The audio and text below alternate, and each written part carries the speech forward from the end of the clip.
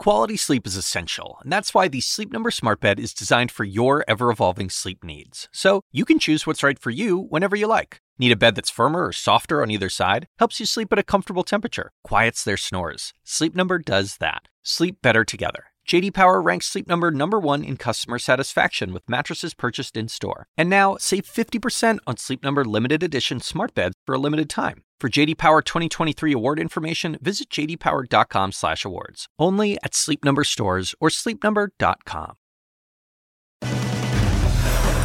Recession alarm bells are sounding off a lot louder these days. The lead starts right now.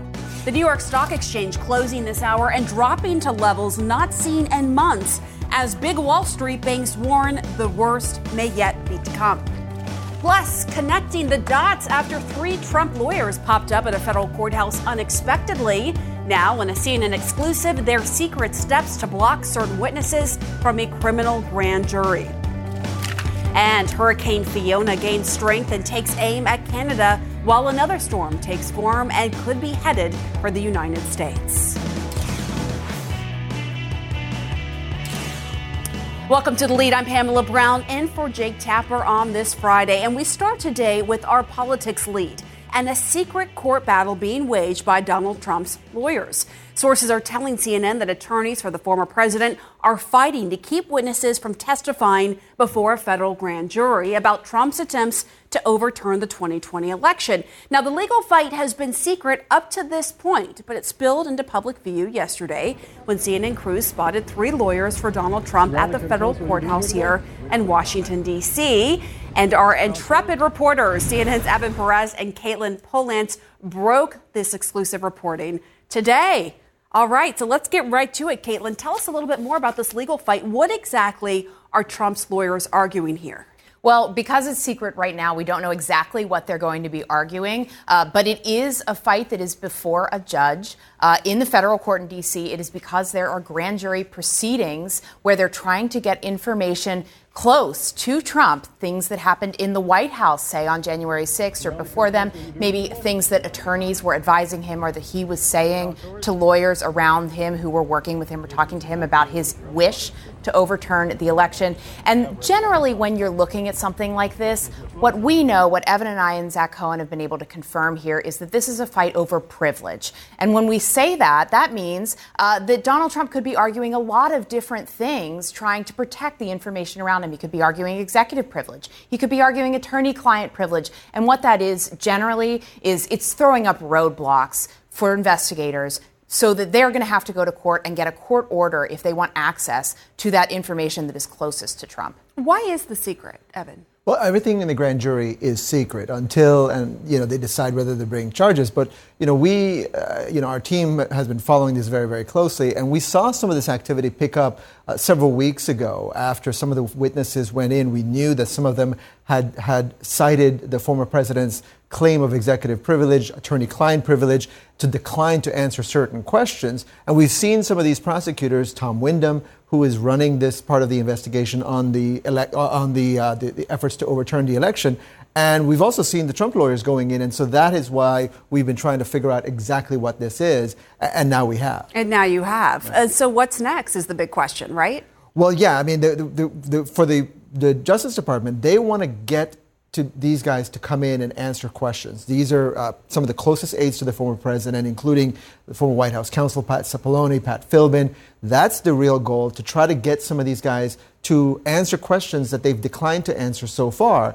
And if they can get through that, then they can learn a lot more about what the former president was doing, how involved he was in some of these efforts to essentially discard the results of the election and keep him in the White House. That's the goal here. And look, there's some people who could be facing charges, not only president, but some of the people who were involved in that effort. And we know some of the president's former staffers have already testified in front of the grand jury, Caitlin, including the former White House counsel. If you would walk us through who we know has testified in front of that grand jury so far. Right. There's quite a few people. So Evan has mentioned Eric Hirschman, who was one of these people. We don't think he has testified at this point, but he was subpoenaed. They want to ask him questions. That may be one of the things this fight is over. But then there's 4 others very close to the heart of this, what happened inside the West Wing. Pat Cipollone, Pat Philbin, both from the White House counsel's office. There's also the VP's office, top advisors, Mark Short, Greg Jacob. They all went into the grand jury in recent weeks, and certain questions could not answer because Donald Trump wanted to claim privileges over them.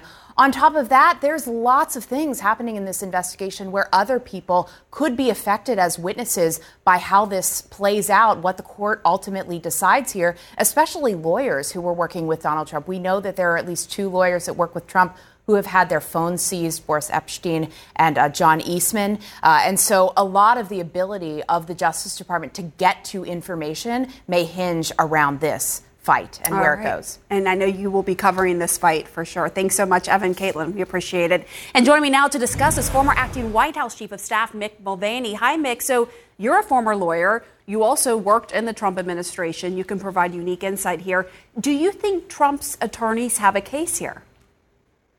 Hey, Pam, thanks very much for having me. Yeah, probably. It's very unclear. Keep in mind, there's a bunch of different privileges here. The attorney-client privilege is different from executive privilege. In some ways, attorney-client privilege is actually harder to overcome. The executive privilege is very murky because it's not entirely clear to me, and apparently to other lawyers as well, as to whose privilege it is to invoke. For example, when I went to go testify before the January 6th committee, the committee actually got a letter from the Biden administration waiving executive privilege for me. Whether or not Trump even controls his own executive privilege is open for some discussion. I think the previous interview you just did a really good job, though, of explaining a lot of the variables, keeping in mind that there are different lawyers involved here. Pat Cipollone, Pat Philbin have testified to the grand jury. They were never Donald Trump's personal lawyers. They were his lawyers as his role as president, and that's a different type of privilege than the folks like, say, I guess Mr. Hirschman might have been Donald Trump's personal lawyer. So it's a very, very confusing sort of morass of privileges. They're all very, very important. You can imagine the seriousness of getting into what a client says to an attorney. You can imagine the seriousness of getting into advice that people gave the president inside the Oval Office. So these are very serious matters. Doesn't surprise me to see them being litigated to the nth degree.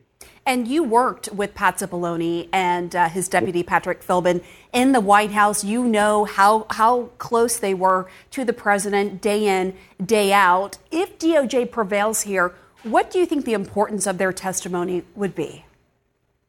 Well, I don't know what they're going to say because I wasn't there, but I will tell you this, is that both Mr. Cipollone and Mr. Philbin, despite the fact we may have had personal differences about policy when I was in there, I would defend their integrity 100%. These are very, very credible gentlemen. And if they are providing testimony that helps the president, that carries a great deal of weight. If they're providing testimony that hurts the president, that will provide a great deal of weight as well. You can say a lot about the president's personal lawyers. He's had a mishmash of really bizarre individuals representing him individually. But the lawyers he had as president in the institution, you can add Emmett Flood to that list, Ty Cobb, really, really good lawyers, credible. And if they're presenting evidence one way or the other, people should listen.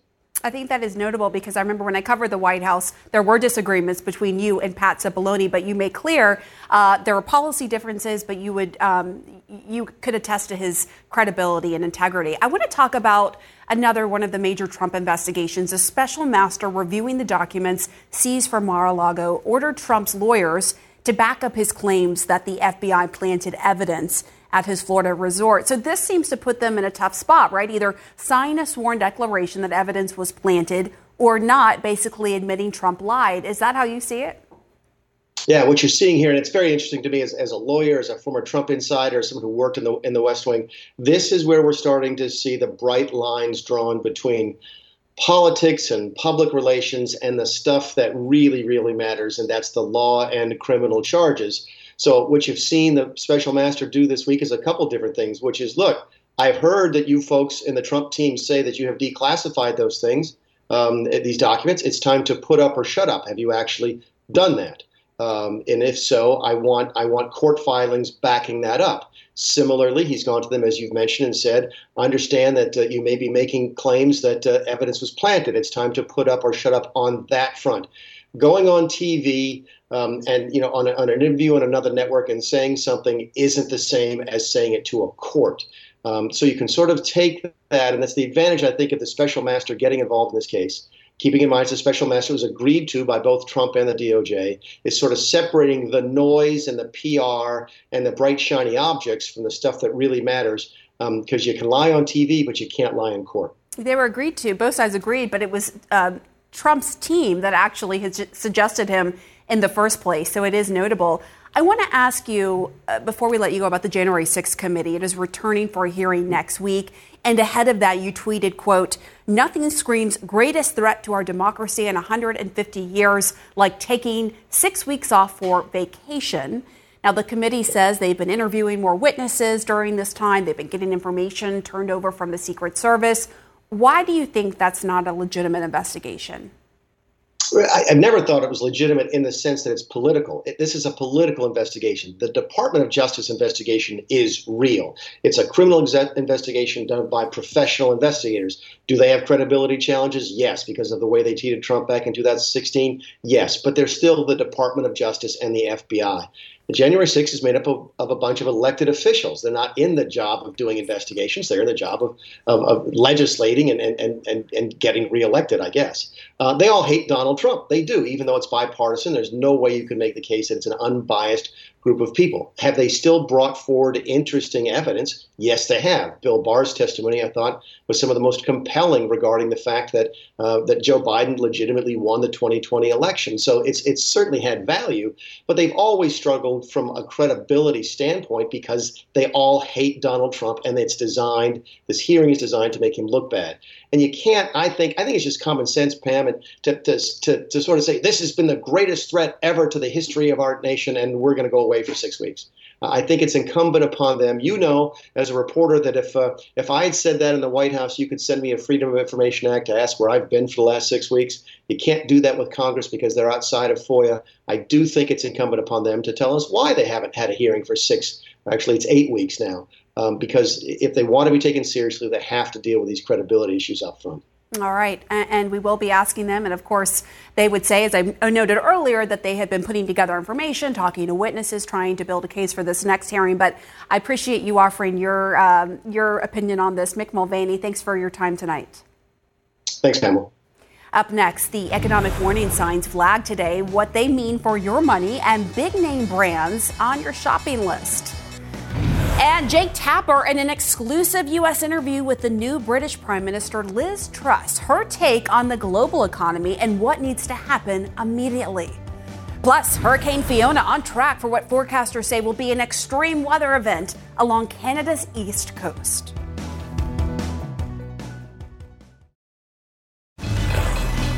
Topping our money lead, a very rocky day on Wall Street as investors continue to wring their hands over the possibility of a recession. The Dow closed down, as you see, almost 500 points, and stocks fell to their lowest level since November 2020. CNN's Matt Egan is at the New York Stock Exchange. So, Matt, what is driving this fresh anxiety on Wall Street? Well, Pamela, it really is all about fears about high inflation and what the Federal Reserve is going to have to do to get inflation back down. Now, this summer, there was hope that maybe inflation would calm down enough to allow the Federal Reserve to stop slamming the brakes on the economy. Of course, that proved to be wishful thinking. Inflation remains way too high. And Fed Chair Jay Powell, he promised this week to do whatever it takes to get inflation under control. The concern is that the Fed is going to overdo it and either accidentally push the economy into recession or do it on purpose because that's just what's necessary. That's why we saw the Dow fall 486 points today, down almost 2%. It was almost an even worse day. At one point, the Dow was down 800 points and on the verge of closing in a bear market for the first time since March 2020. These losses, of course, are wiping out college savings plans, 401ks, retirement nest eggs. This is definitely very painful. Now, hopefully the gloom and doom on Wall Street is overdone. Maybe the Fed can pull this off and get inflation under control without causing a downturn. Well, let me read you a great line from Bank of America on this. They wrote, "The Fed is hiking at the fastest pace in recent memory with maximum uncertainty on the macro outlook. To us, this seems like driving at 75 miles per hour, but not knowing which way the road will turn. An accident seems inevitable." Pamela, let's hope not. Yeah. not knowing which way the road will turn, and as we know, uncertainty is what drives anxiety. And you're seeing that play out on Wall Street. I want to ask you about something else. Gas prices are ticking up ever so slightly after 98 days of falling prices per gallon. So what's going on? Help us understand this. Yeah, the national average is ticking up just a little bit, $3.69 a gallon, but that is still well below the peak in June at $5.02 a gallon. And remember, gas moves with a lag to oil. Oil prices plunging 5% today. The good news is that should drive down oil prices. The bad news is oil prices are down because of those same recession fears. All right, Matt Egan, thanks so much. And the U.S. is not alone, we should note, when it comes to fears of a recession or skyrocketing costs of living. The UK's new government, headed by Liz Truss, has unveiled its plan to rescue its economy. The new budget will borrow money to cut personal income taxes and subsidize energy bills. But it also cancels plans to raise taxes on corporations, and it gets rid of a cap on bankers' bonuses. Plus, people on welfare benefits will be asked to step up their job searches or risk having their benefits reduced. Now, opposition politicians are slamming this new proposal, calling it a plan to reward the wealthy. CNN's Jake Tapper spoke exclusively with the new Prime Minister, Liz Truss, in her first interview with a foreign journalist since taking office. Your government just unveiled a new tax proposal this week that would reverse plans to raise the corporate tax rate. You've also proposed lifting the cap on bonuses for bank executives. In the U.S., President Biden is taking a very different approach, and obviously he has a different view on economic measures such as the one you're proposing. He tweeted this week, quote, "I am sick and tired of trickle-down economics. It has never worked. We're building an economy from the bottom up and middle out." And so President Biden is in essence saying that he thinks your approach doesn't work. The opposition in Parliament says you're recklessly running up the deficit and turning your back on so-called compassionate conservatism. Well, I don't really accept the premise of the question at all. The UK has one of the lowest levels of debt in the G7, but we have one of the highest levels of taxes. Currently, we have a 70-year high in our tax rates. And what I'm determined to do as Prime Minister, and what the Chancellor is determined to do, is make sure we are incentivising businesses to invest, and we're also helping ordinary people with their taxes.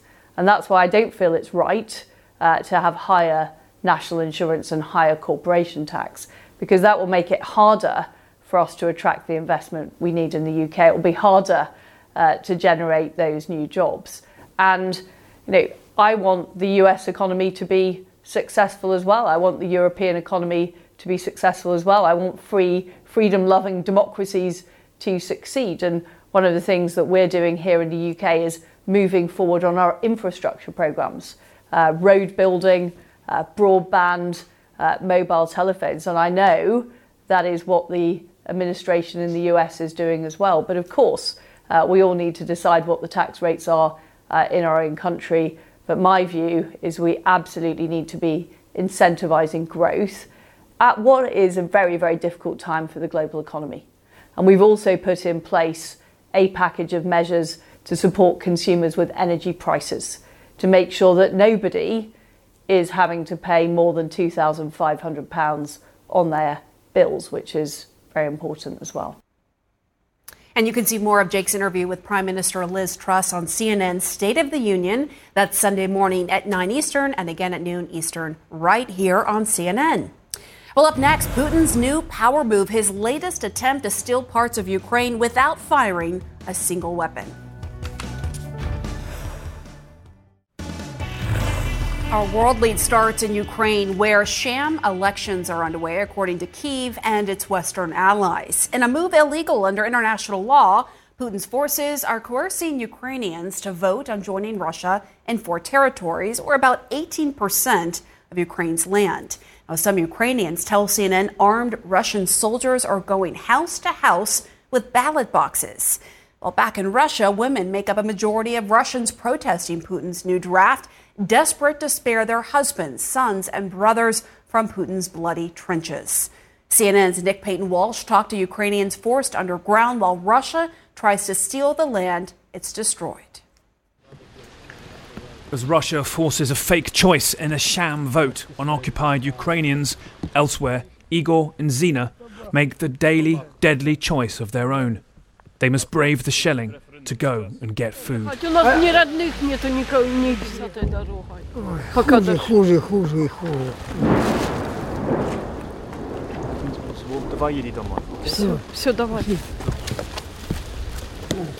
They've heard of Russia's staged referendums here in Bakhmut, but Moscow makes itself felt here with artillery rather than imposing a ballot, likely having entered the city's east. Streets in a strange quiet, as if in the eye of a storm where nobody is in control. They will still have to fight their way in. A sign of how things are changing fast here. Ukrainian forces have blown the bridge in the middle of the city in the last day or so. Russian forces getting close. The people left ask us not to film the outside of shelters as the Russians will target them, and they've already gone underground as much as they can. He's saying some of these things are taken from buildings that have been bombed and brought to here. A lot of people want the back of their head filmed, possibly because they're concerned that in the days ahead they may be under Russian control. He tells me perhaps 20,000 people are still hiding out here, but there's no real way to know. The choice Russia imposes on Ukrainians here is spending nights underground and scurrying between shelter. Days of hot words from Putin haven't cooled Ukraine's advance, though. The threat of nuclear annihilation carries slightly less horror here, on the road to liberated Izium, where it looks like the apocalypse has already come, bar the radiation. 10 days ago, Russia was kicked out of here after heavy fighting. Even the Russian Orthodox Church has collapsed. The devastation seems to almost spur them on. Announcements in Moscow about partial mobilization haven't really changed the dynamic here of an army that feels it's moving forwards. They've heard about Russia's mobilization and nuclear bombast here too. It'll have a role, he says, but you need to train and supply people, so it won't make much difference, as we've destroyed most of their armour. There's nothing worse than nuclear war, another says, but you must understand, these decisions aren't taken by one person, and we see in Russia, not everyone supports these moves. This liberated road is where Donetsk region begins, Ukraine already taking back the places Putin made central to his goals, and where faked ballot boxes and absurd claims of official Russian sovereignty cannot change who owns and who scarred the land. The farcical nature of these four so-called referenda today, exposed by scenes people have talked about involving soldiers walking around with ballot boxes door to door, asking people for their vote. And one polling station worker that one of my colleagues spoke to said they'd had 10 people turn up in that occupied area where they were working. So low numbers, no real legitimacy here at all. Nobody expected that, and likely in the middle of next week we'll see Russia come forward and claim there's been some sort of resounding mandate for these areas becoming part of their territory. That may enable them to perhaps change their strategy on the battlefield. Perhaps I should point out one startling image that's struck a chord with many Ukrainians watching Russian brutality unfold here, and that's the before and after picture of a man called Mikhailo Dianov, known as the Pianist, a defender of the Azov steel plant in Mariupol. You can see him there, injured during the defence of that, and then after months in captivity, tortured, it seems heavily suffering from malnutrition. A remarkable change in an individual there. But now he is back with his family in Ukraine. Back to you. So hard to see that picture. Nick Payton-Walsh in Ukraine, thank you. I'm glad he's back with his family. And back here in the United States, a return more than 100 days in the making. This is the first photo of two American veterans returning to U.S. soil after being held as prisoners in Russia. Volunteer fighters Alex Druki and Andy Tynok were captured during a battle in northeastern Ukraine. Even after being detained, both men told their families they have no regrets about going over to fight with the Ukrainians. And up next, risking their lives in boats made of old surfboards. What is driving these migrants to risk their lives to make it to U.S. shores?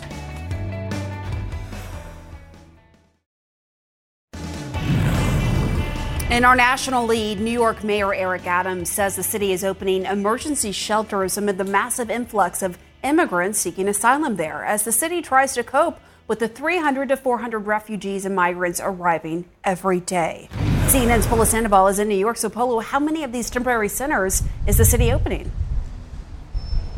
At least 2 so far, Pamela. Now, the plan is to open one at first in the Bronx. It would specifically be for adult asylum seekers, and then the plan would be to open a second one, ultimately, to be able to serve families, entire families of asylum seekers. But really, this is extremely telling that the city is very quickly having to reassess and readapt in its response. You're looking at anywhere from 300 to 400 asylum seekers a day that are arriving in New York City right now, and that is a combination of those who come here on their own, as well as those who are still taking up offers from Republican governors for a free ride north. But anyway you look at it, each one is certainly testing the city's ability to respond, and that's where these shelters that were announced will kick in, according to the city. These are soft-sided, tent-like structures. In fact, the city released a few images with a preview of what they will look like, and they are expected to basically receive these migrants, hopefully bypassing the Port Authority bus terminal here in Midtown Manhattan, and then quickly offering things like food, clothing, and even temporary housing, but emphasis on temporary because the plan would be to very quickly move them out of a more permanent housing situation, including a New York City shelter system. But that, Pamela, is the beginning of the next challenge here as they try to fit these people in a system that is already practically full to the brim. Out of the roughly 13,000 asylum seekers that have turned to this New York City for some shelter assistance, 10,000 still remain. But as you can imagine, Pamela, this is still coming with some criticism as advocates are calling on them to sort of reassess, especially for the families that may end up in more congregate settings. Pamela. All right, Polo Sandoval, thank you. And it's not just the nation's land border that is overwhelmed. Officials in Miami and Puerto Rico say the number of migrants arriving by boat has surged, far outpacing previous years. CNN's Priscilla Alvarez embedded with border officials on the water to witness the growing trend. Take a look at that one boat that's washed up ashore. A grim reality out at sea. Migrants relying on makeshift sailboats to get to the United States. Nowadays, it's a regular sighting for Coast Guard. It isn't uncommon to see at least 2 to 3 different ventures all just in a span of 5 hours. U.S. Coast Guard crews have interdicted more than 6,000 Cubans since last October, making it the highest number of Cuban migrant interceptions since the 1990s. And thousands of migrants have also made it to shore. So far this fiscal year, border authorities have encountered nearly 3,600 migrants in the Miami sector. That's up from just over 1,000 last year. Seeing the uptick for us is really concerning in the fact that we're seeing more individuals on not so seaworthy vessels, putting a significant amount of those individuals at very dangerous risk for loss of life. Vessels include surfboards tied together and boats with limited provisions and no navigation system for what is a days-long journey. For years, Cubans have been fleeing the island, but recent unrest, persecution, and shortages of basic goods have pushed more to leave. Immigration attorney David Claros, who's based in Miami, is hiring additional staff to meet the demand of Cubans arriving to Florida. For the most part, individuals have come to us with stories of persecution from the local government for their inability to participate in certain events, for just their for not agreeing with local and the communist policy of the island. Patrols here are complicated by the varying terrain, requiring coordination among agencies on land, air, and sea, where CBP Air and Marine Operations also patrols for incoming vessels. And it's not just Cubans they're looking for. Officials are also grappling with an increasing number of Haitian migrants. More than 100 people traveled on this vessel from Haiti, a journey that can take about a week. If you look, you can see the clothes and the snacks left behind on what is a makeshift sailboat. Chief Patrol Agent in the Miami sector, Walter Slozar, acknowledged the demand on resources to address the new trend. We're all working with finite resources, and as we encounter these individuals, you don't know who's on that boat. It takes our agents time to bring them into our custody, make sure that that they're healthy and that they're clean and that they're fed and that they're safe, and then identify exactly who they are. Administration officials concede the jump in Cuban migration, not only at sea, but at the U.S.-Mexico border, poses a challenge. This week, the administration said the U.S. Embassy in Havana is preparing to resume full immigrant visa processing for the first time since 2017. But out at sea, crews prepare for the worst. What goes through your mind when you do see them? It could be traumatizing and sometimes very sad at depending on the scenario that you find these people in. Now, CBP has deployed additional agents to Miami sector. And Pam, the biggest concern now is hurricane season and the danger that poses to migrants. Yeah, understandably. What an eye-opening report. Priscilla, thanks for that reporting. Just new into CNN, the biggest names in politics, sports, entertainment, and more. All talking to CNN's Chris Wallace. Movie mogul Tyler Perry is sharing why he's kept his Madea series going for so long. Listen.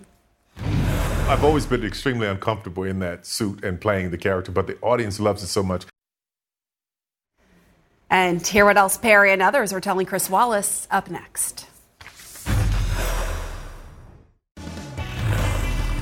In our pop lead, the question everyone is asking, who's talking to Chris Wallace? In the new CNN series, Chris speaks with some of the biggest names in politics, business, and entertainment. This time, it's retired Supreme Court Justice Stephen Breyer, who reveals what he really thinks of the court's decision to overturn the landmark 1973 Roe v. Wade case. You had a bad final year. Some of the most important cases on the court, abortion, guns, the power of the EPA to regulate the climate, you were on the losing side. Was that frustrating for you to lose important case after important case? Yes. But how frustrating? Very frustrating. When the court undoes a right that people have lived with for half a century, doesn't that very much shake the authority of the court? Did I like this Dobbs decision? Of course I didn't.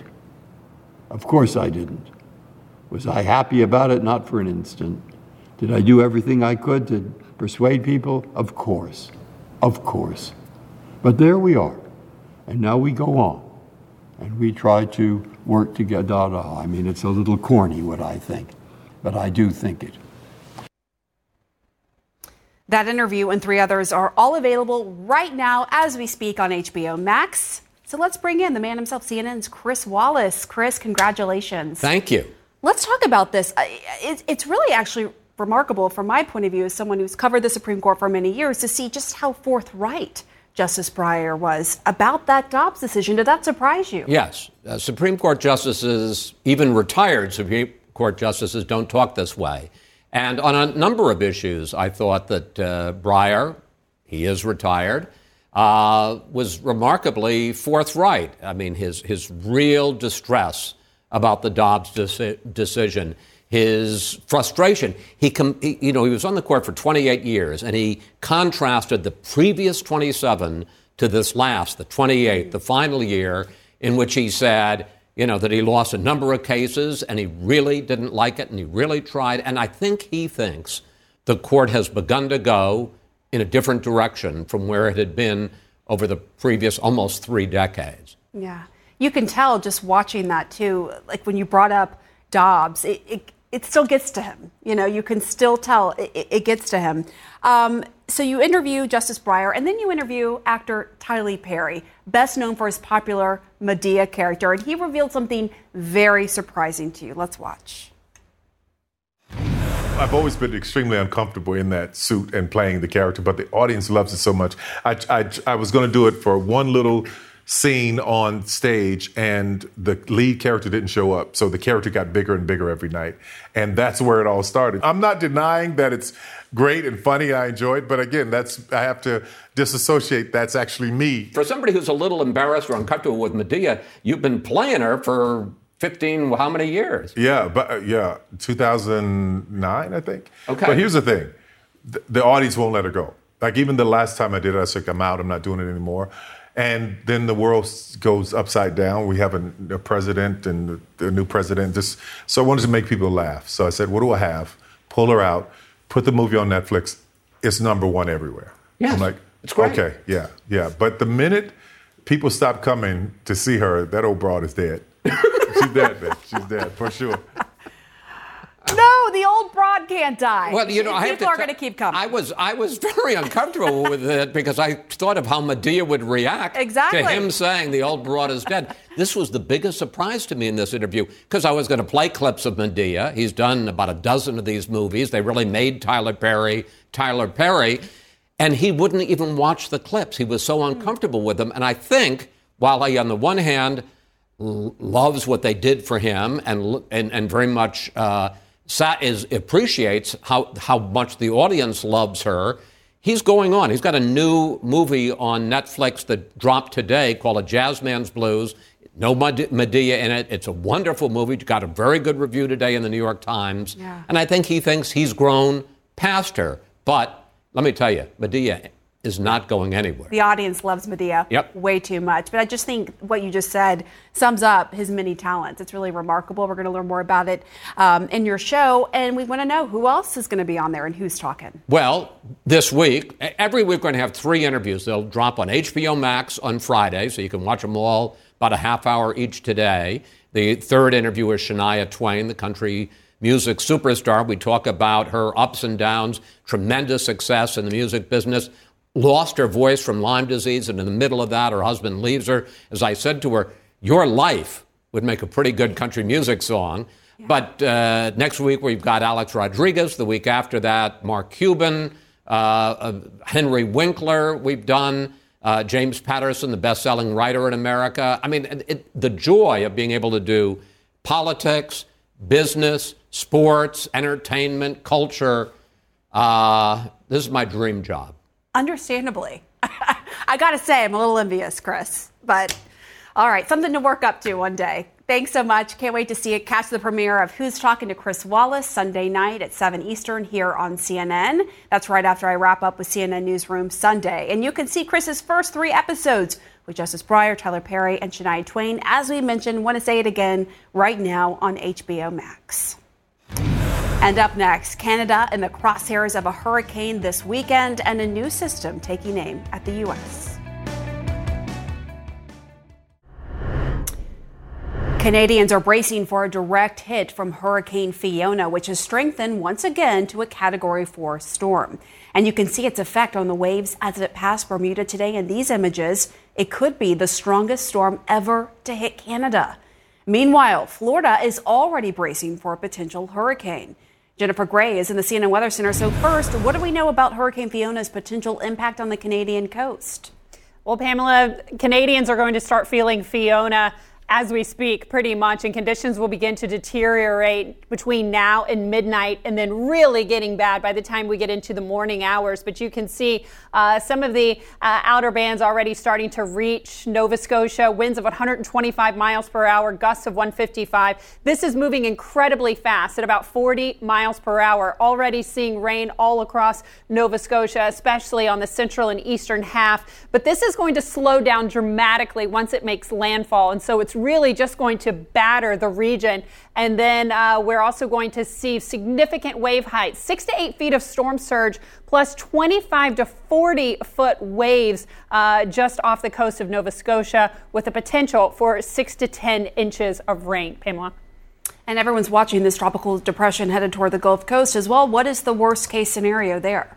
Well, this is forecast to become a major storm impacting Florida. Right now, still a tropical depression moving at about 15 miles per hour. We've got very warm water in the Gulf of Mexico, and so this is going to be a ripe environment for this storm to just thrive and intensify very quickly. We already have a hurricane watch for Cayman Islands and tropical storm watch for Jamaica. This could be a Category 1 storm as it crosses over Cuba, strengthening quickly into the Gulf of Mexico. This could have winds of 115 miles per hour when it makes landfall in Florida middle part of next week. We're going to be watching it closely over the next couple of days. Yeah, there's a lot to watch on the weather front. Jennifer Gray, thank you so much. Thanks. And you can follow me on Twitter at Pamela Brown CNN, or you can tweet the show at The Lead CNN. And if you ever miss an episode of the show, you can listen to The Lead wherever you get your podcasts.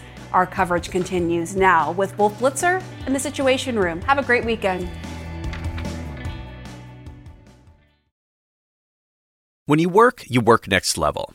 And when you play next level. And when it's time to sleep, Sleep Number smart beds are designed to embrace your uniqueness, providing you with high-quality sleep every night. Sleep next level. J.D. Power ranks Sleep Number #1 in customer satisfaction with mattresses purchased in-store. And now, the Queen Sleep Number C4 smart bed is only $1,599. Save $300 for a limited time, only at Sleep Number stores or sleepnumber.com. Prices higher in Alaska and Hawaii.